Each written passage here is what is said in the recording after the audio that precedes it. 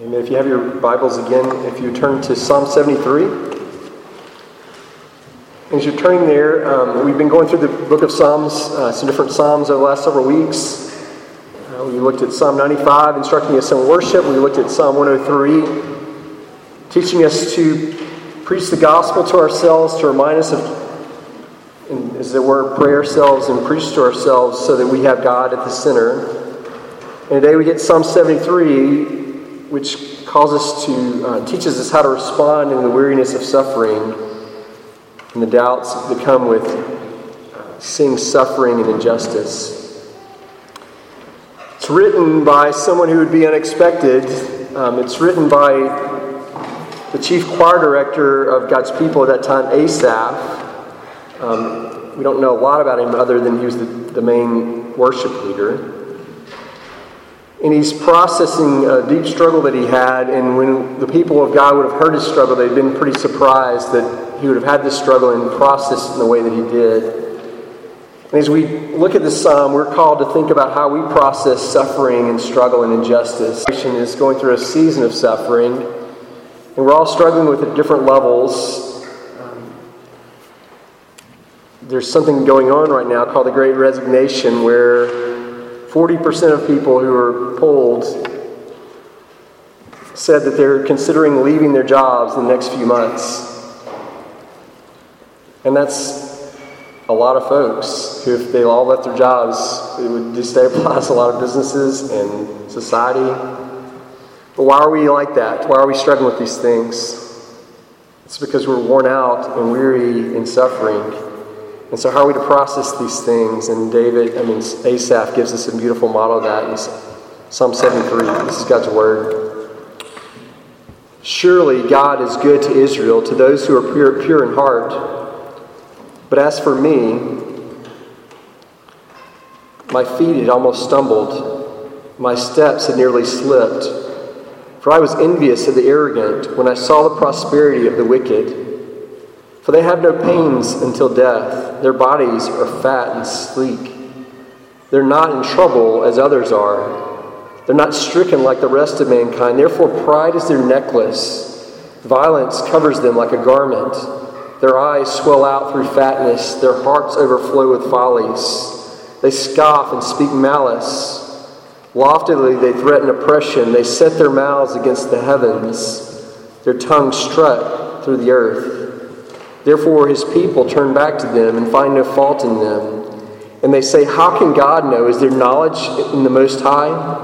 Behold, these are the wicked, always at ease, and yet they increase in riches. Surely in vain I have kept my heart clean and washed my hands in innocence. For all day long I have been stricken and rebuked every morning. If I had said, I will speak in this way, I would have betrayed the generation of your children. But when I thought how to understand these things, it seemed like a wearisome task to me, until I went into the sanctuary of God. Then I discerned therein. Truly, you set them in slippery places. You make them fall into ruin. How they are destroyed in a moment, swept away utterly by terrors. Like a dream when one awakes, O Lord, when you arouse yourself, you despise them like phantoms. When my soul was embittered, when I was pricked in heart, I was brutish and ignorant like a beast before you. Nevertheless, I am continually with you. You uphold my right hand. You guide me with your counsel, and afterward you will receive me to glory. Whom have I in heaven but you? And there's nothing on earth I desire besides you. My flesh and my heart may fail, but God is the strength of my heart and my portion forever. For behold, those who are far from you shall perish. You put an end to everyone who's unfaithful to you. But as for me, it is good to be near God. I have made the Lord God my refuge, that I may tell of all your works. This is the word of our God. Amen. Let's pray. Lord God, I thank you for your word. I pray that you would now use your word in our lives to transform how we think and live and pray and relate to you in all of life. It's a big ask, God, but We see through your Son coming that you love us. Will you cause your Spirit to dwell with us and to revolution our hearts and our minds and our lives, all for Christ's sake. Amen. Please be seated.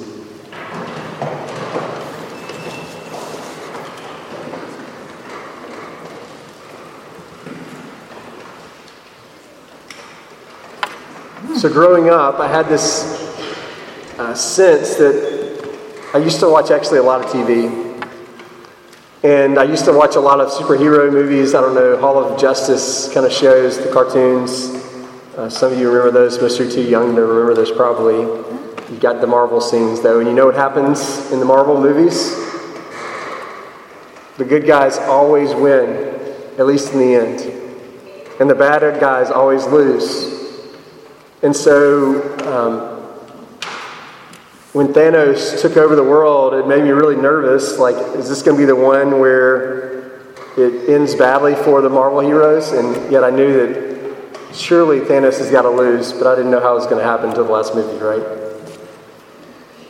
But the reality is, in this life, things aren't quite as simple as the cartoons were when I was a kid.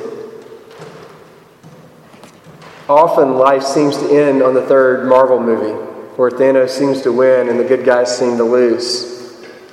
And we see the things like that happening, how we'd respond to it. How do you respond to it?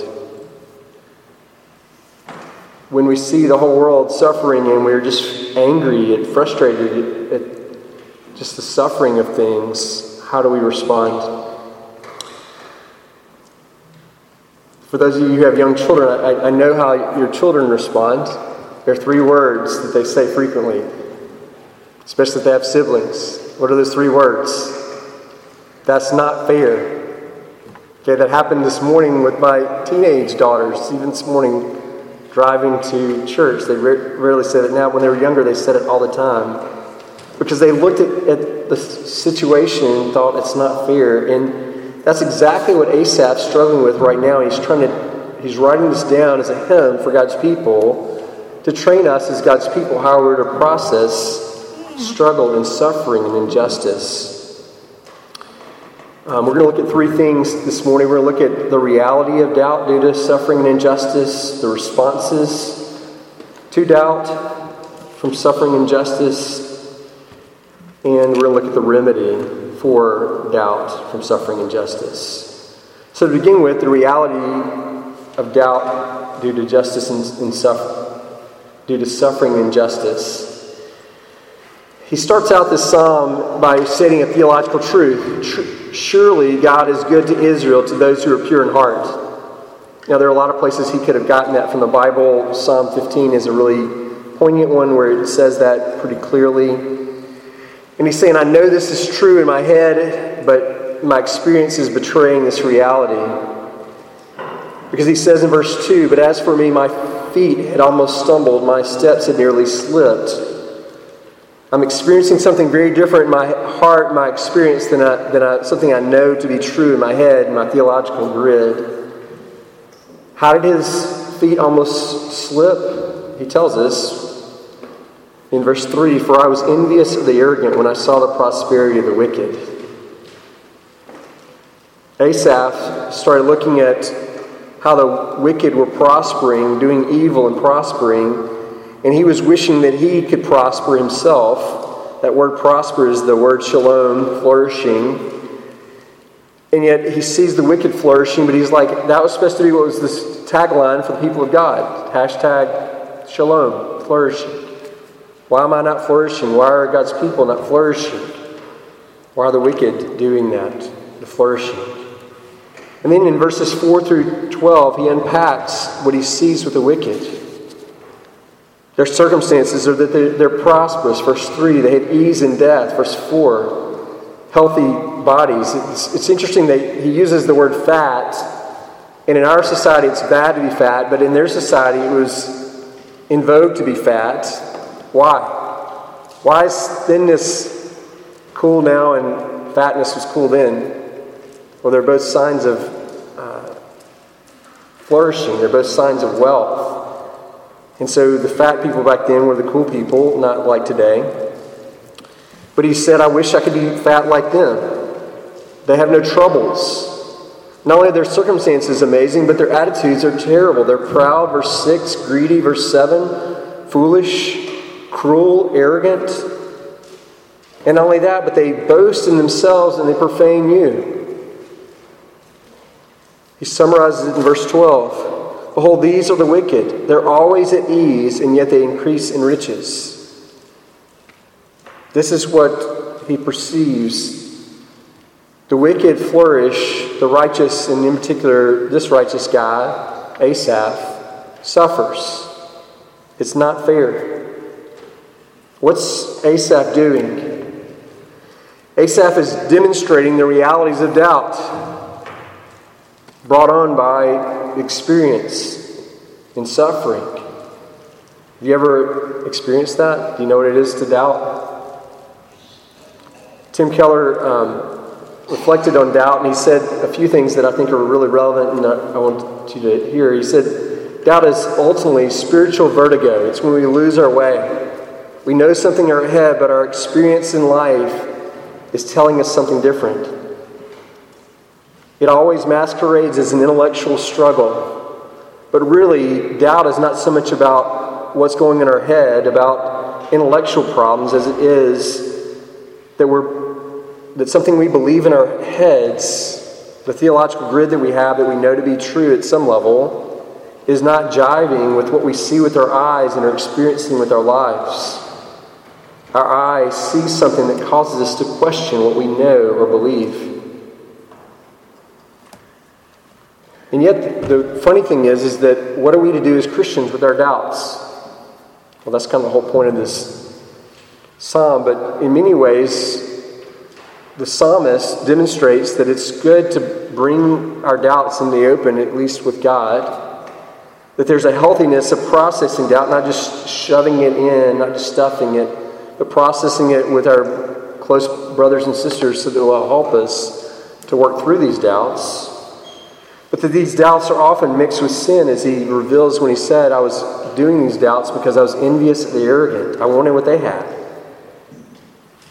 And often these doubts take a deeper hold because we enter into situations that we shouldn't, because we know in our heads we shouldn't go there, but we go there anyway because we think it's going to be different for me. I know everybody else has gone through the struggle, has fallen, but it'll be different for me. Years ago, I was working in Washington, D.C. as an intern, and I had a senator, I got to ride in the little cars underneath the Capitol. It was really cool. And I was doing a tour for a family, and this college girl was there with me. We were going to meet her family, and a senator happened to get on the same card as I was on. I was like, man, this is so cool. It was a Senator Graham from Texas. At the time, he was running for president, and so I started greeting him and said, hey, how are you doing? I hope you're having a good day. And the girl beside me said, Howard, should I know this man? And I thought that was hysterical because the guy was running for president and the girl didn't know him. And how did it make this guy feel? But at the end of the ride, which was pretty brief, it was probably like a minute and a half or something, as he got off, he said, hey, don't let this place ruin you. And that really stuck with me. What was he saying? Look, I came to Washington because I thought I could make a difference, because I thought I would be the one who's not influenced by the corruption. But on reflection, this place has kind of ruined me. It ruins everybody. And far too often, we can be like that with our circumstances that we enter into. We think it's going to be different for me, but we fall in the same traps. And so doubt begins to take over. And so we all are marked by doubt. We all see things that seem unfair. They seem unfair to us. They seem unfair to society. They seem unfair to God's people. And so we struggle with looking at suffering and injustice. And because of that, we are filled with all kinds of doubts, all of us. So how are we going to respond to doubt? How do we process the doubts that we have from suffering and injustice? Well, there are four that I see here, and I added a fifth one. One of the things that people do when they struggle with doubts, when they see injustice, is they have a propensity to fall away. Asaph admits that. Remember, this is the chief choir director writing a song telling about his struggles. As for me, my feet had almost stumbled. My steps had nearly slipped, for I was envious of the arrogant. What's he saying here? He's saying, I'm on a mountain, and my feet are small, and the mountain's slippery, and the doubts, the envy, almost took me down. I almost fell away. At the heart of nearly all temptation, at the core of the doubt, is doubting the goodness of God. We see this in Genesis 3, right? Why did Adam and Eve fall? It wasn't primarily because the fruit looked good. It looked just like the other fruits if you look at the description of them. It was fundamentally they began to doubt the goodness of God. And you and I can easily do that, especially in the course of a pandemic. Especially as we see others who are wicked flourishing and God's people suffering. Just imagine if you're in Afghanistan now. There's a tendency to want to just chuck the faith because we see hard things and we can't explain them, so our feet almost stumble. We have a danger of falling away.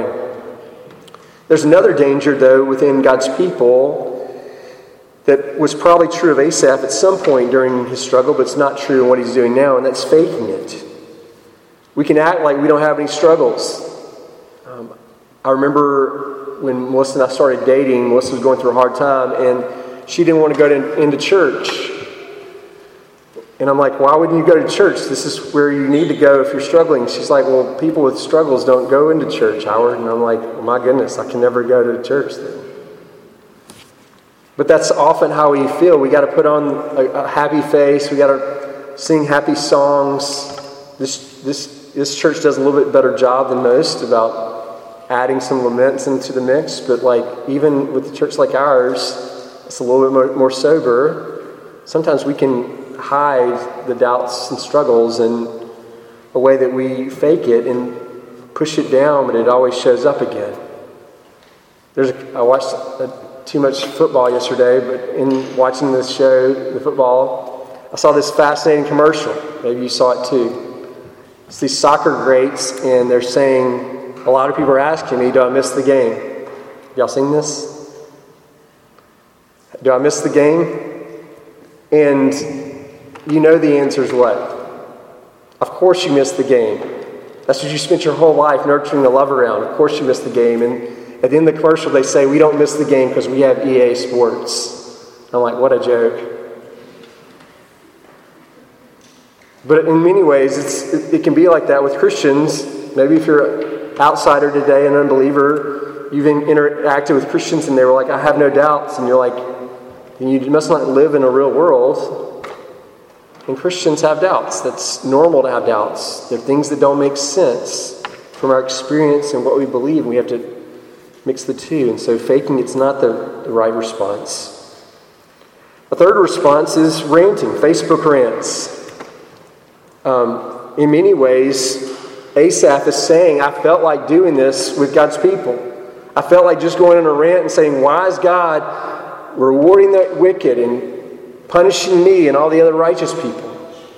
But he says something fascinating in verse 15. If I had said, I will speak in this way, I would have betrayed the generation of your children. If I just got and started ranting about the injustice of God, which happens a lot on Twitter and also on Facebook, I would have been unfaithful to your people. I would have betrayed you in a sense. So that's not the right response. Verse 16, he tells about another response he had. When I tried to figure all this out, verse 16, when I thought about how to understand all this, it became wearisome to me. When I tried to get all the answers, maybe a Presbyterian response, I'm going to try to figure out how injustice and justice works and why it all works the way it did. It just wore me out. I couldn't take it. I mean, I'm this way. If I have all the answers, I feel like all the doubts will go away. But the truth is that we can't get all the answers. There's some things that happen in life that just don't have good answers, that don't connect with what we know to be true about God and His ways with our experience, the experiences of those we love. You're not going to get out of your doubts just by thinking your way through them correctly. That's not to say you shouldn't try, but don't think you're just going to think your way out. As Keller says, you didn't get into your doubts just through intellectual struggle, and likewise, you're not going to get out of them just through intellectual struggle. You got into them through experience, and the only way that's going to get you out is the experience. So what's the experience that's going to get you out of your doubts and struggles? Well, it's a good thing you asked. He tells us. And the way that we get through our doubts and struggles is by facing our doubts in the presence of the Lord, in dependence of the Lord. He said, I couldn't make sense of all this until verse 17, I went into the sanctuary of God. What in the world does he mean? Went into the sanctuary of God. He doesn't really explain it a lot. Sanctuary means the holy place of God. He went into worship, in other words. We don't know if that was in the temple or in the tabernacle, but we know that for Asaph, when he went into worship one Saturday, as it were, it started making sense to him. And this is the key. The only way you're going to get through your struggle is through worship. And we'll explore this a little bit more later, but it's through entering into the holy place. Which brings us to the remedy for doubt due to suffering and injustice. How are you going to get healed? How are you going to figure it all out? How are you going to work through these things? It's by processing your doubts in the presence of God. When I came into the sanctuary of God, he says, two things started making sense. One, I perceived their end. What's he talking about there? Who's the there? He's talking about. He's talking about the wicked. I thought I was about to fall away, that is. And I thought that they were in a secure place, but here's the reality that I realized being in your presence, God. Surely you placed them in slippery places. You cast them down to destruction. This contrasts greatly with verse 2 and really with verses 4 through 12. I thought that they were flourishing, but they were really setting themselves up for a harder fall. I'm going to ask a question that's obvious, but I feel like I have to ask it because all of us fall into this trap. Do you long to have the same treasures that the world has? Most of our lives as Americans are spent chasing after these things. And it may be different for some of us. I long for community. When I watch the show Cheers, it identify with that. I want to go to a place where everybody knows my name, and they're always glad I came. And a lot of times places of the world seem like that's where it's found.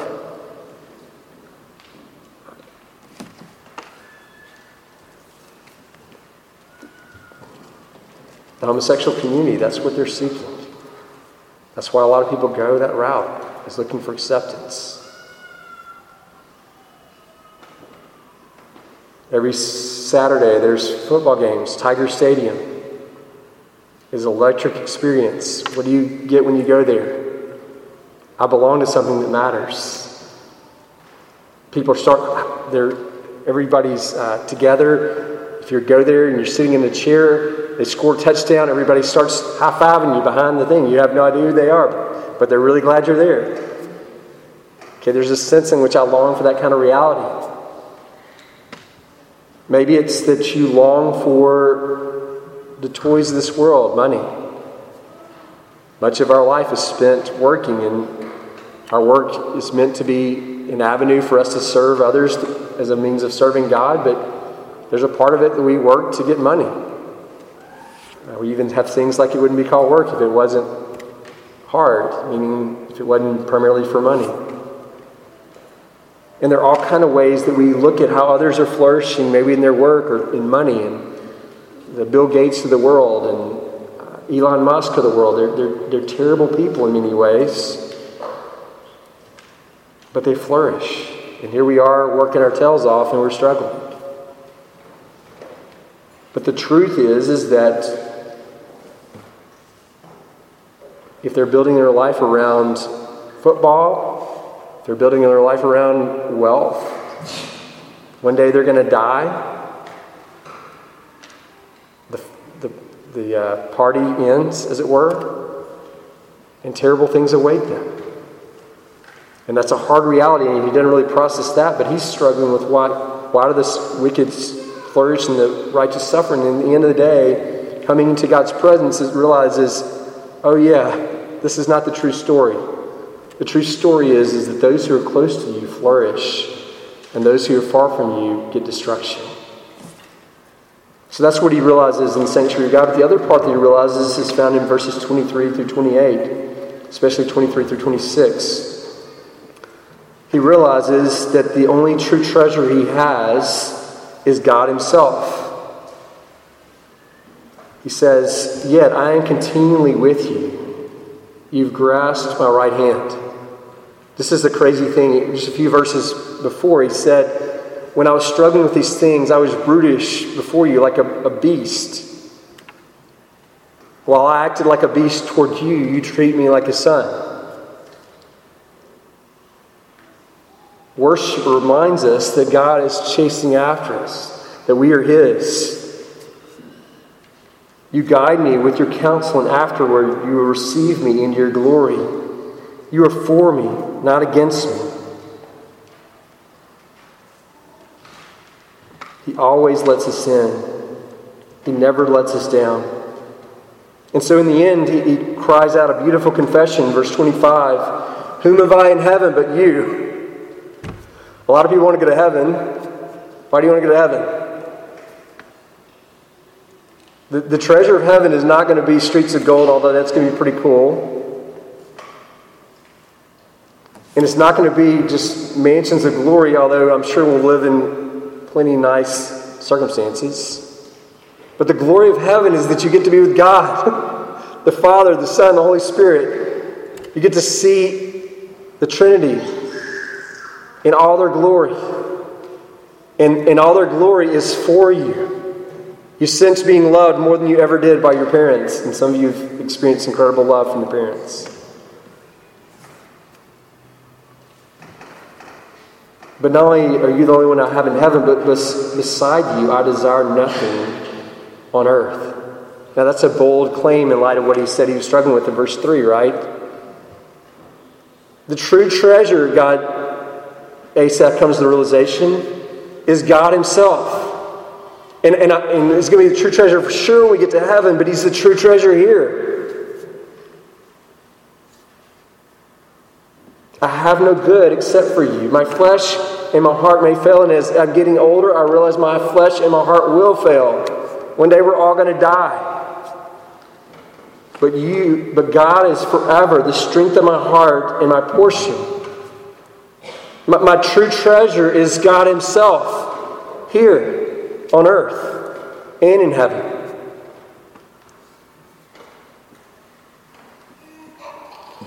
So coming into worship, all of it started making sense. That the wicked that he was envious of, it doesn't turn out so well, they're not to be envied in the end, right? And as for him, as for God's people, as for Asaph, as for us, we have God for us. We have the true treasure now and even more so hereafter. So how do we really know that we can believe this? How do we know this is really true? Well, for Asaph, it was a little bit complicated, right? He had the story of God. He knew that God made all the world. That's glorious. Everybody in the whole creation benefits from living in God's good world that's not broken by sin, but it's still good. He had the testimony of God delivering his people and forming a people for himself as he delivered them from Egypt and the Exodus, and remarkable.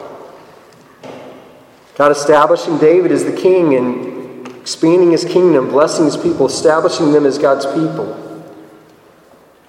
But it was mixed with a lot of hard things too. Just like our life, if we were to base the providence of God on the goodness of God on the basis of what we've experienced, we'd have to say it's a mixed bag, right? There have been a lot of good things, but there have been a lot of terrible things too. And the older you get, it seems like the terrible things grow. More and more people die, get sick. Living a pandemic, more and more people die, get sick. So how can we know this is true, but we have an advantage that Asaph didn't have, right? Because there was one who came who claimed to be God, namely Jesus. And he lived a beautiful life. Of all people who've ever lived on the face of this earth, the one who deserved to be adored and embraced by the Father was Jesus. And yet, what happened to Jesus? God, as it were, let his hand go on the cross. God, my God, why have you forsaken me? He cried out. But why did God forsake Jesus? And this is the craziest thing. This almost is embarrassing for me to say. It's so crazy. God forsook Jesus. He let his hand go on the cross, and he would never let your hand go. You and I deserve to be treated like rebels. But Jesus was treated like a rebel that we could be invited in as sons and daughters. Always. So he would never let us go. And he treats us like Jesus deserves to be treated now and forevermore because he's put us in Jesus if you've come to faith in Christ. If you've not, I long to talk to you that you'd experience that. And so we see Jesus dying for us and then rising in our behalf.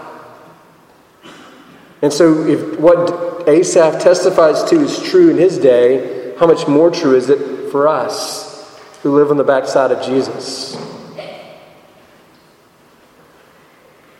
And so we see a beautiful truth when we enter into worship, that the rich are not to be envied like the world trains us to do in all our TV shows, all our commercials, etc.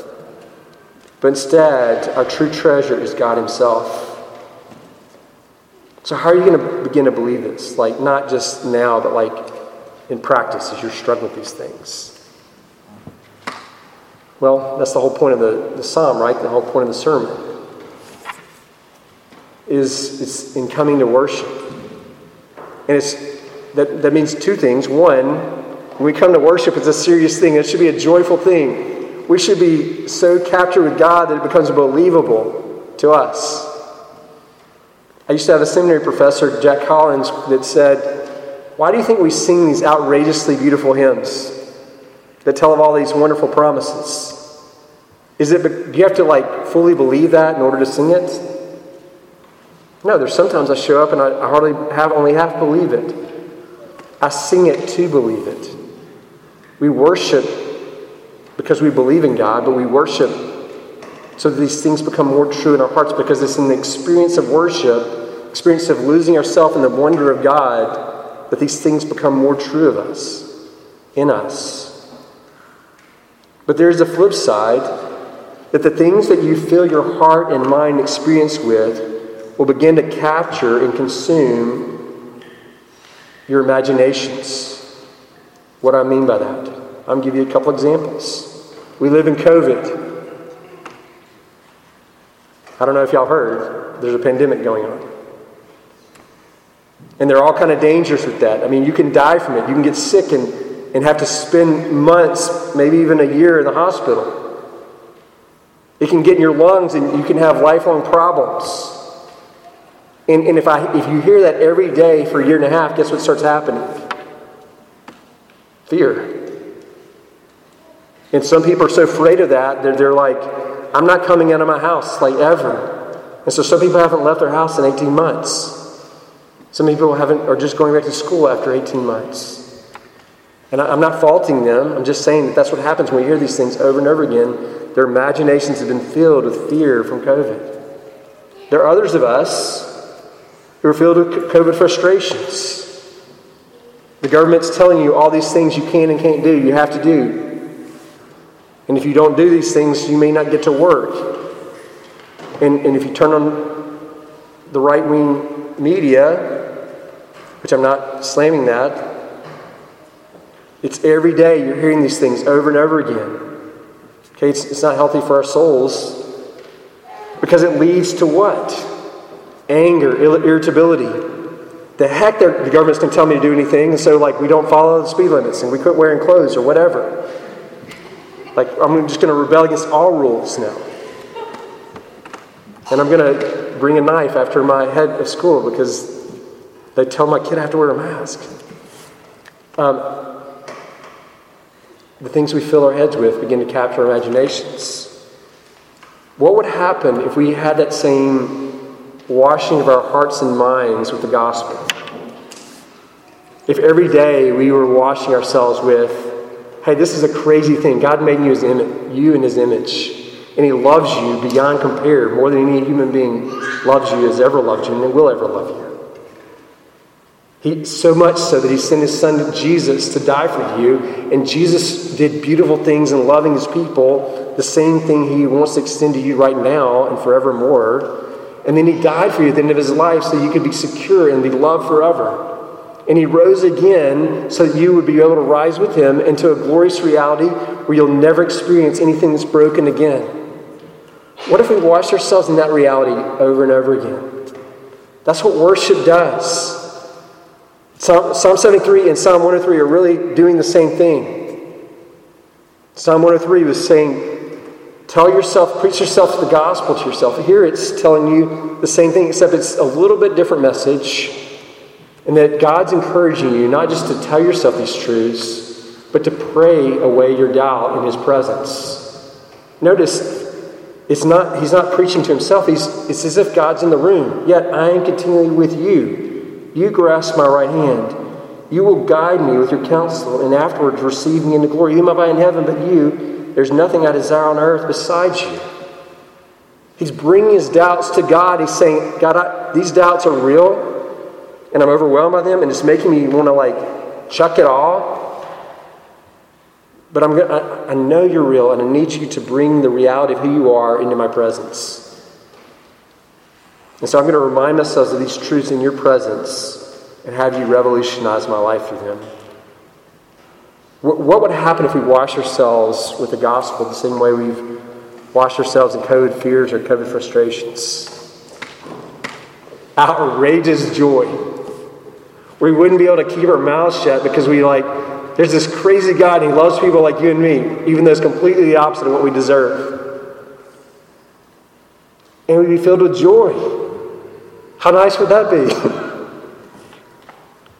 Even in Presbyterians, we'd be tempted to sing out loud and shout for joy. And guess what? You're about to get to experience that here at the Lord's table. Because even though I've done a moderate job of bringing God's Word to you, every week at the Lord's table, something crazy happens. Jesus shows up. And He shows up to give Himself to you in order to wash you in these realities. I gave myself for you that you'd eat me and find life in me. Come, eat of me.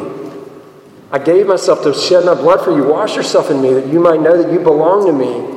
And I've washed you so that you're clean now. You can walk out in freedom, true freedom, to live for the glory of God. And so He concludes with verse 27, 28. Those who are remote from you will perish. You destroy all who are unfaithful to you. But as for me, it is good to be near God. I have made the Lord God my refuge, so that I may declare all your wondrous works. Calvin says this about Psalm 73. At last he concludes that provided we leave the providence of God to take its own course, in the end, matters will assume a very different aspect. On the one hand, the righteous are not defrauded of their reward, but instead experience it to great fullness, incredible fullness. On the other hand, the wicked do not escape the hand of the judge. So what are you going to do with this? Start treasuring worship so that we show up with expectation. Expectation to meet God, expectation that as we sing and pray the prayers and pray God's Word and listen to His Word, that God's going to use that to revolutionize our lives, not just as individuals, but as a group. But to really bring Him our doubts and to process these doubts not in the ways the world does, the ways we're tempted to, but to process them actually in the presence of God, bringing Him these things. and asking him to make himself real to us. He sent his Son. He's given us his Spirit. He's given us everything we need to experience him as the chief treasure. Let me pray. Almighty God, I thank you for each person here. Lord, I confess that we forget you often, and it's to our own detriment. And yet we come with broken hearts and broken lives and broken dreams in many ways, and bring them to you and ask that you would revolutionize our lives. I pray that you'd even do that at this table as we partake of you, Christ, that you would wash us anew with you being the true treasure. The thing that we long for is found in you. Help us to experience that. And for all our guilt, you wash it away. You tell us to come and you'll forgive us fully and freely so that we'll go live for you. God, will you do these things? Will you make us mindful of you? Will you cause worship to be revolutionary in our lives? All for Christ's sake we pray. Amen.